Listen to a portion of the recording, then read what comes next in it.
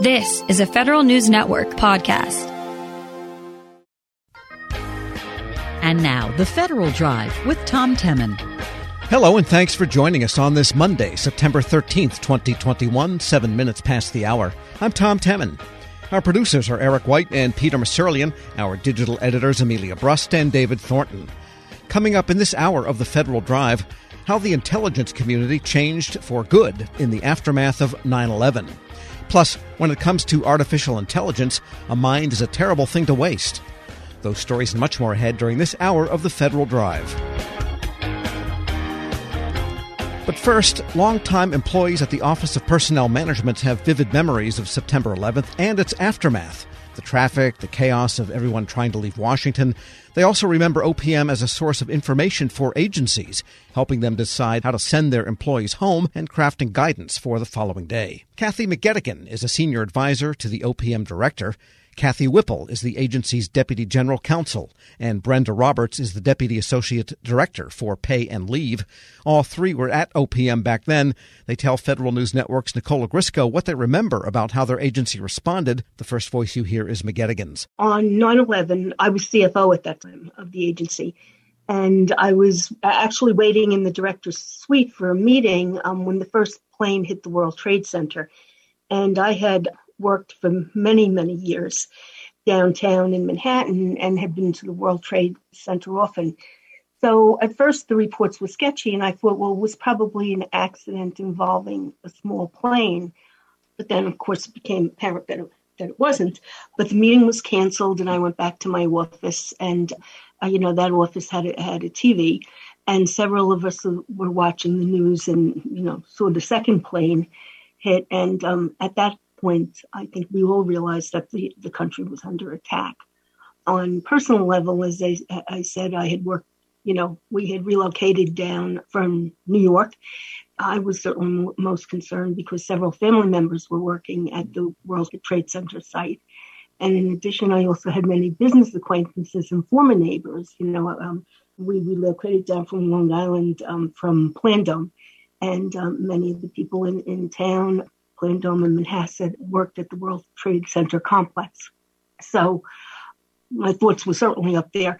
But meanwhile at OPM, we continued to watch the reports and speak with staff and try to sort of calm people down. And because people obviously were very upset. I vividly remember turning from the TV and looking out my window and seeing thick black smoke from the Pentagon. And questions ran through my mind, as they did, I think, through everybody's, where else and what else might be attacked, what was happening. And certainly was my family in danger. My daughter was in middle school in Potomac. She, along with her classmates, were locked down. But my son was over at Gonzaga College High School, which is on North Capitol near Union Station. And, it seemed risky for everybody to be relying on public transportation. So I drove across town to get him, and there was just chaos on the roads. To try to get across town, it took hours, and traffic was barely moving, and people were, very terrified and disoriented and standing, trying to get buses. And when I finally did arrive at Gonzaga, I learned that the mother of one of the boys had been a stewardess on Flight 77, which, of course, was the flight that crashed into the Pentagon. So later on that day, I was able to reach my husband. And my parents, of course, were in New York City up in Queens, and reached them and let them know that we were okay down here. And, to find out about, mostly it was my cousins, several of them cousins and cousins-in-law who were working at the World Trade Center complex. But they will thankfully survived. Kathy, do you want to chime in at this point? I also had worked in New York from 1980 to 1995, so I was equally shocked by what was happening and knew that there would inevitably be people I knew affected by this. I wasn't in the World Trade Center. I worked for the State Attorney General, and they had moved from the World Trade Center, I think, in 1988, but many of the other state agencies were still there. I had walked through the World Trade Center the day of the car bomb in the 90s, so I knew exactly that, all heck was breaking loose. In the meantime, like Kathy, I saw the smoke from the Pentagon. We lived through several waves of rumors that the State Department had been hit because from our angle of the building, it looked like smoke was coming from the State Department as well. That really evoked a lot of fear that any agency could be hit. And because there was an announcement in the building that we should leave, I did take my leave that day. My partner walked across town. I had the car. And we were able to get right into the West Street Tunnel, and we brought another of my colleagues along with us who needed to get home to her dog, who was not well. So we absented ourselves. But I know from talking with my supervisor, the general counsel, Mark Robbins, that he disappeared very quickly down to the director's office, and that the cluster of people in the director's office spent the day trying to pass information on to agencies about what should be happening, to give them advice about whether they should close or not, and what kind of what kind of announcements they should make to their work staff. I know they also started thinking about what to do about the next day. And the decision was made that people should come back to work. I looked up something that Kay James said in an article recently about that day. Kay Coles James was the director then. She said she had witnessed the federal workforce commit 1 million acts of quiet defiance against terrorism by returning to work. And she's exactly right. They had worked up with the White House on developing some messaging to allow people to get excused absence the next day if they'd been affected by this because of family members, or even if they just didn't feel comfortable returning to work that day because of anxiety. But almost everybody came back. That's what I remember. And people wanted to do something to help. In the next few days, we put out guidance reminding agencies of what workforce flexibilities were available to them, hiring authorities. I think at some point we set up a hotline for retirees to call in and let folks know that they'd be interested in coming back to work on projects related to 9/11 if there was a need. And then longer term work began after that. But in the short run, basically we're a hub for information and for people to let us know if they wanted to help. And Brenda, what do you remember from that day? Well, on 9/11, I was a junior staffer at the time, but I worked in the office, and I still work on the office that kind of releases people when there's some kind of emergency that happens in the Washington, D.C. area. And I'll never forget the day because we got put on alert when the first plane hit the World Trade Center, and then the second plane hit. And it was just like everybody started realizing it was something that we needed to take action on. And then shortly thereafter, we had the Pentagon that was hit. And at that time, we were trying to figure out what to do, whether we should call agencies, because back in the day, we used to call agencies and release them. So we were trying to figure out, do we need to call the agencies? Do we need to get them out of the city? What should we be doing? And at that point, these alarms went off in the building to evacuate us. And everybody started kind of panicking a little bit because we thought a bomb had went off at the State Department, a car bomb, which we found out later it didn't. But there was such a panic that everybody went out of the building. So my people usually stay and they do emergency guidance.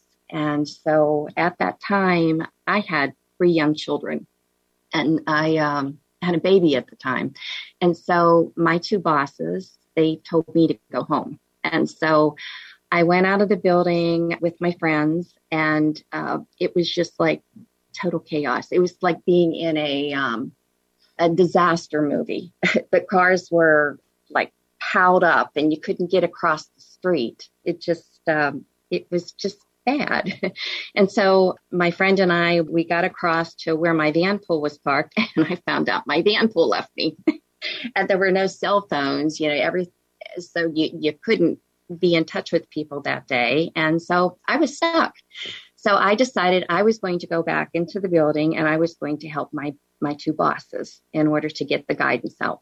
And so I was able to get back in, and we started working on the guidance. But before I did, I was able to get 2 calls out of the building before the phone system shut down. One was to my neighbor asking her to pick up my children.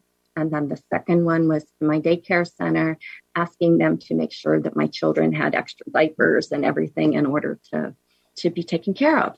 And so then Don Winstead and Joanne and I, we started working the guidance and with the director's office, of course. So we stayed there and we prepared the guidance that Kathy was talking about that went out on the 14th and there was, or 13th. And then there was guidance that went out on the 14th calling up the National Guard. And I do remember the discussions taking place on what announcement should we have the following day, and that the White House saying that we were not going to let terrorists shut down the federal government. And so the announcement was very clear that we were going to be open the next day. I do remember that. And I just remember it as a day when everybody wanted to help everybody. And when it was lunchtime, I remember our director's office taking care of us, making sure we had something to eat. And then when it was time for all of us to go home, I remember my top boss offering to give me money to get home if I needed it, and offering to go to the ATM to get a taxi for me. And I remember that no taxi would come into the city at that point, so that wasn't an option. So my other boss actually drove me home, and I live a distance away. And I remember the drive home. It was so eerie. There were no cars on the street because by then the DC had cleared out, and it was just very eerie at that point. And it was no cars on 95 getting home. It was just a very scary day watching the Pentagon burning.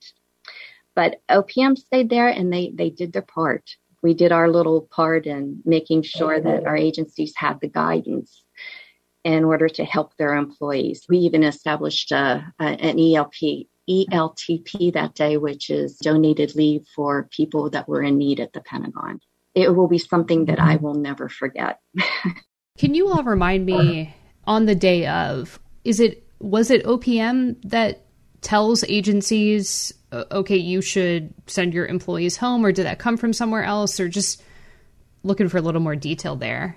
Ultimately, if I can put my lawyer hat on for a minute, agency heads have the authority to release their staff if they need to, because they know those circumstances at their building. OPM generally provides the guidance that agencies follow. But on that day, I think agency heads were doing what they thought was best without waiting to hear from us, although they were, I think, very eager to hear from us about the plans for the next day. Yes. And of course, releasing everybody, in that manner is what jammed everything up, right? I mean, right. It wasn't an orderly way. I think that's one of the lessons we learned, right? Yes. That might not have been the safest thing to do either, because if there had been follow-on actions, and we have a park across the street from us that divides the eastbound and the westbound lanes of East Street, and cars were actually driving through the park over the sidewalk to try to get to the tunnel. I remember that because I had stupidly suggested that I meet my partner there, and it was like taking your life in your hands to go into that park. And it occurred to me that, that would have been a great location for a secondary action by somebody if that had been part of the plan. And I think after that, we started thinking about maybe staggered releases or sheltering in place might be better in some circumstances. And that went into, COOP planning after that, continuity of operations planning. So, Kathy, you just touched on that. But how did things change just based on that experience, either emergency planning or telling employees to go home? How did that change? What did you learn? Again, you touched on it, Kathy, but just any more detail that you can share on that. We did modify COOP plans to cover all the contingencies, including possible chemical or biological attacks, which might require closing buildings instead of everybody exiting. We practice sheltering in place in different ways to address various attacks that might be possible. But we do have more elaborate plans for continuity of government. We started practicing them more frequently. There are times when agencies actually do send teams away from the building to do some practicing of how they would respond to various threats, sort of in a gaming process. So that was one thing that came out of that. Another thing was, the stand-up of the Department of Homeland Security. Mm-hmm. And in the first instance, actually, the sort of reorganization of TSA.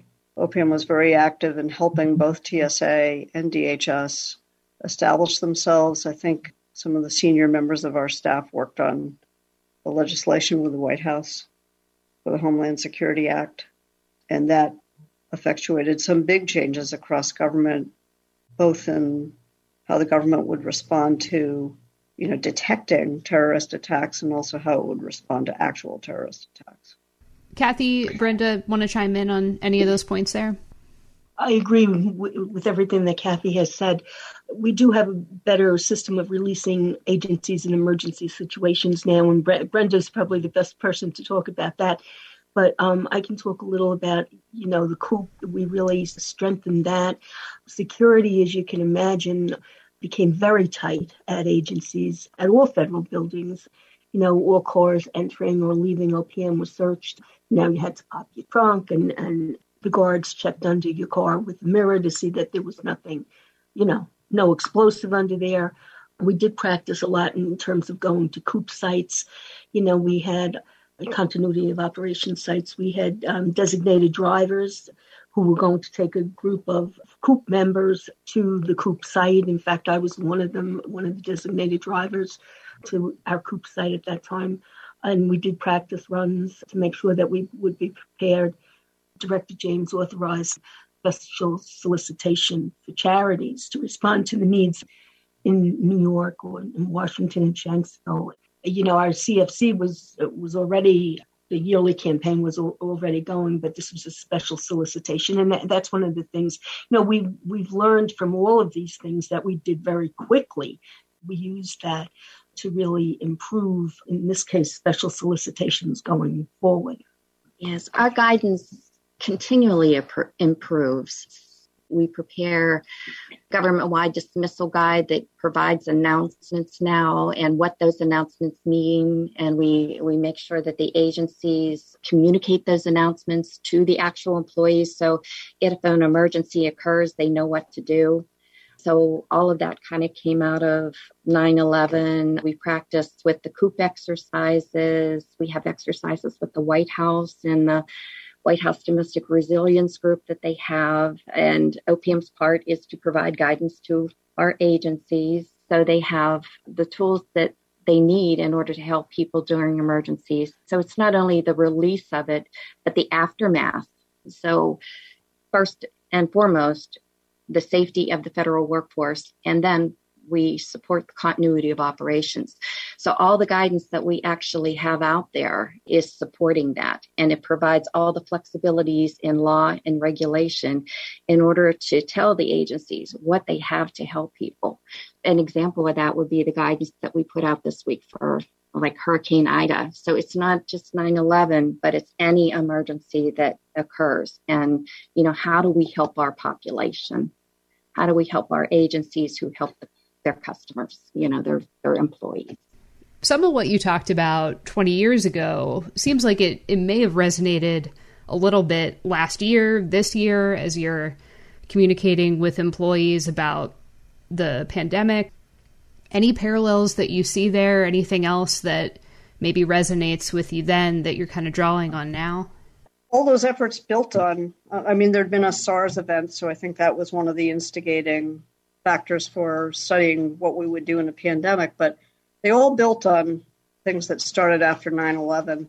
I think OPM in general began to focus a little bit more on being sort of a strategic partner in addition to our normal compliance roles in helping agencies be nimble and helping agencies become aware of, the things that were available to them to handle emergencies. We were more proactive about telling them about those things. And again, having people practice things like telework so that when an emergency happened, people would know how to work from home. Yes, things have changed a lot. Mentioning telework, things have changed a lot since 9/11, like with telework and how we've used that as a way to continue work. So laws have changed, and we worked with Congress and others to kind of add to the HR flexibility tools that we have in order to provide what they have right now. So like when the pandemic hit, we were prepared to do the maximum telework and we're able to continue our missions. So you kind of have to look for ways, like learning from 9/11, and as you go along with all the different emergencies that we worked with over the years in order to be able to improve. And I'm sure there'll be a lot of lessons that we'll learn from, the pandemic also, because now we're thinking remote work. So you have to be nimble and flexible and try to use the HR flexibilities to the maximum so we can keep our workforce safe. Brenda Roberts, Deputy Associate Director of Pay and Leave at the Office of Personnel Management, with Kathy McGettigan, a Senior Advisor to the Director, and Kathy Whipple, the agency's Deputy General Counsel. They spoke with Federal News Network's Nicole Grisco, and check out Nicole's story at federalnewsnetwork.com. Hello, and welcome to the Lessons in Leadership podcast. I am your host, Shane Canfield, CEO of WEPA. Today, I'm thrilled to be joined by Vice Admiral Cutler Dawson.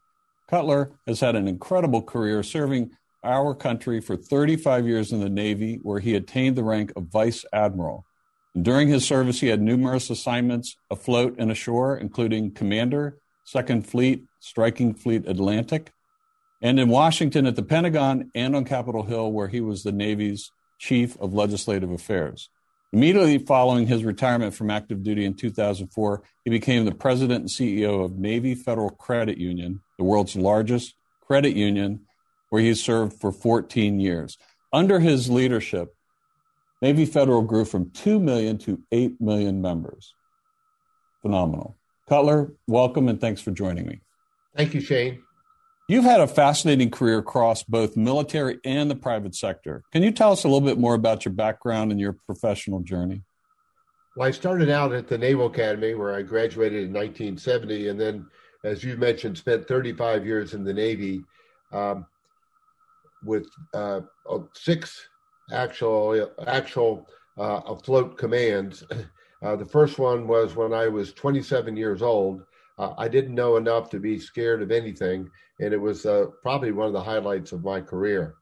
And then after I retired, after 35 years, I went to work at Navy Federal Credit Union as the CEO, where I spent my next 14 years. I'm currently retired and enjoying life, and it's been a great run for me. How would you describe your leadership style, and how's that developed over the years? My style has been quite consistent. I believe, and I've learned this in the Navy, that you have to go to the deck plates to see what is going on. And you have to learn what your people do and how they do it so you can help them to be better at it and more efficient and more productive. It's something that you need to do all the time. I remember I used to tell folks that you don't want to retreat to your cabin. And what I mean by that is the longer you're in a position, the less you think you have to get out and about. But that should be the opposite. You should get out and about more, because people change, situations change, and you've got to figure out a way to get to them and find out what they're doing and what you can do to help them. We'll talk a little bit more about your book, but I read it, From Sea to the C-Suite. Fantastic read. You talk about the deck plates in that as well. I would encourage everyone to get a copy of this and read some more detail about going to the deck plates. Cutler, who was the most impactful leader in your life, and what quality did you admire about them? I had numerous while I was in the Navy, but the quality that I enjoyed the most was the leaders that got to know me as an individual, and that they cared about me. And I could tell that they cared about me. And they were not only my leaders, but they were my mentors. And I remember one particular one, Bill Schiffer, when I had my first assignment at the Pentagon. I would go in to see him with my problem of the day. And I knew that he had numerous problems of his own, but he would stop and he would focus on me, and he would make me feel like I was the most important person in his world. And I tried to do that throughout my career. But really, it's about caring for your people. Cutler, in reading your book, there was a quote you used that you used to inspire those people that work for you. And it really got my attention. And it was, you are the captain of your own ship. I wonder if you can talk a little bit about what that means and how it was useful to you and the leaders you were developing. Absolutely. What I mean by captain of your own ship, when you are the captain of a ship, sometimes you're in the middle of the ocean and you don't have anybody to turn to make decisions. You don't have anybody to turn to ask, what should I do now? You have to be the captain of that ship. And I translated that into, let's say, Navy Federal's organization, where I would tell branch managers that I said, you are the captain of the ships of Navy Federal. You're the ones that are facing the members or customers, as others call them, every day. And you have to make decisions without a lot of guidance in some cases and without a lot of time. So be the captain of your own ship. Step up, make decisions, do what you think is right, and you never can go wrong. I think that is so important. And you have to give your people a little bit of latitude to take some risk as well, because there is risk for them in doing that and risk to your organization. That's right. And I mentioned that I took command of my first ship with 5 years in the Navy, and I was 27 years old. Well, my boss had 32 years in the Navy, and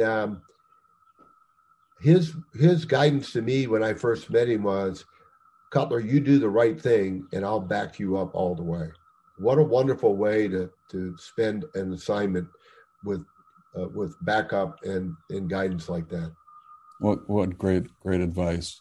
It's clear leadership is a topic you're passionate about. You wrote the book we mentioned before, From Sea to C-Suite. Can you tell us a little bit about that project?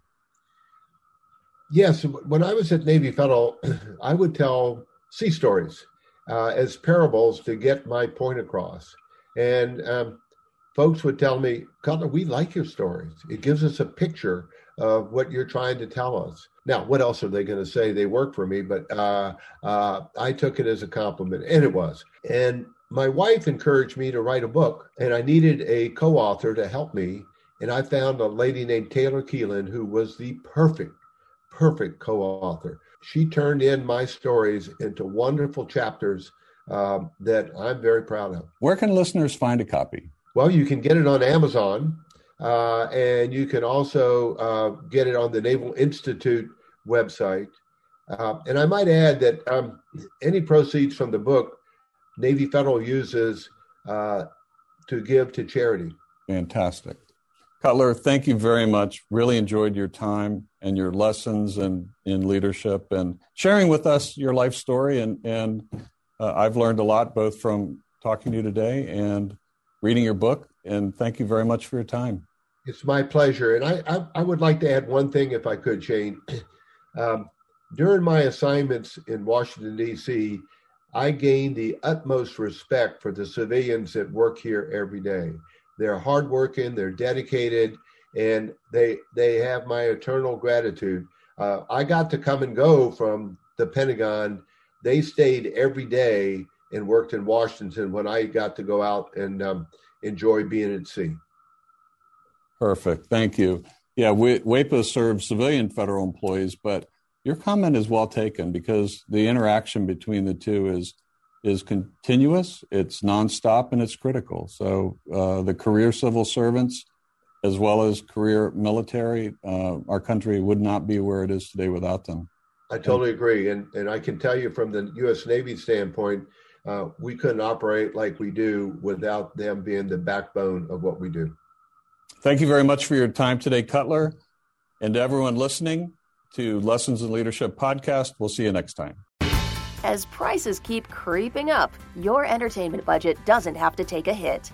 Live One Plus has all the music you love, ad-free for only $3.99 per month. Dive into Live One's massive library of songs, listen to curated playlists, or create your own. Check out exclusive artist-hosted stations and do it all for the best price in streaming. Lock in a Live One Plus membership for just $3.99 per month now, and you'll not only beat inflation, you'll get all your favorite music ad-free. Check out liveone.com/bestmusic for details. This episode is brought to you by Zelle. Whenever you're sending money through an app or online, it's important to do it safely. Here are a few helpful tips. First, always make sure you know and trust the person you are sending money to. Second, confirm you have entered their contact details correctly. And finally, if you don't trust the person or your recipient is rushing you to send money right away, think twice before sending money through an app or online.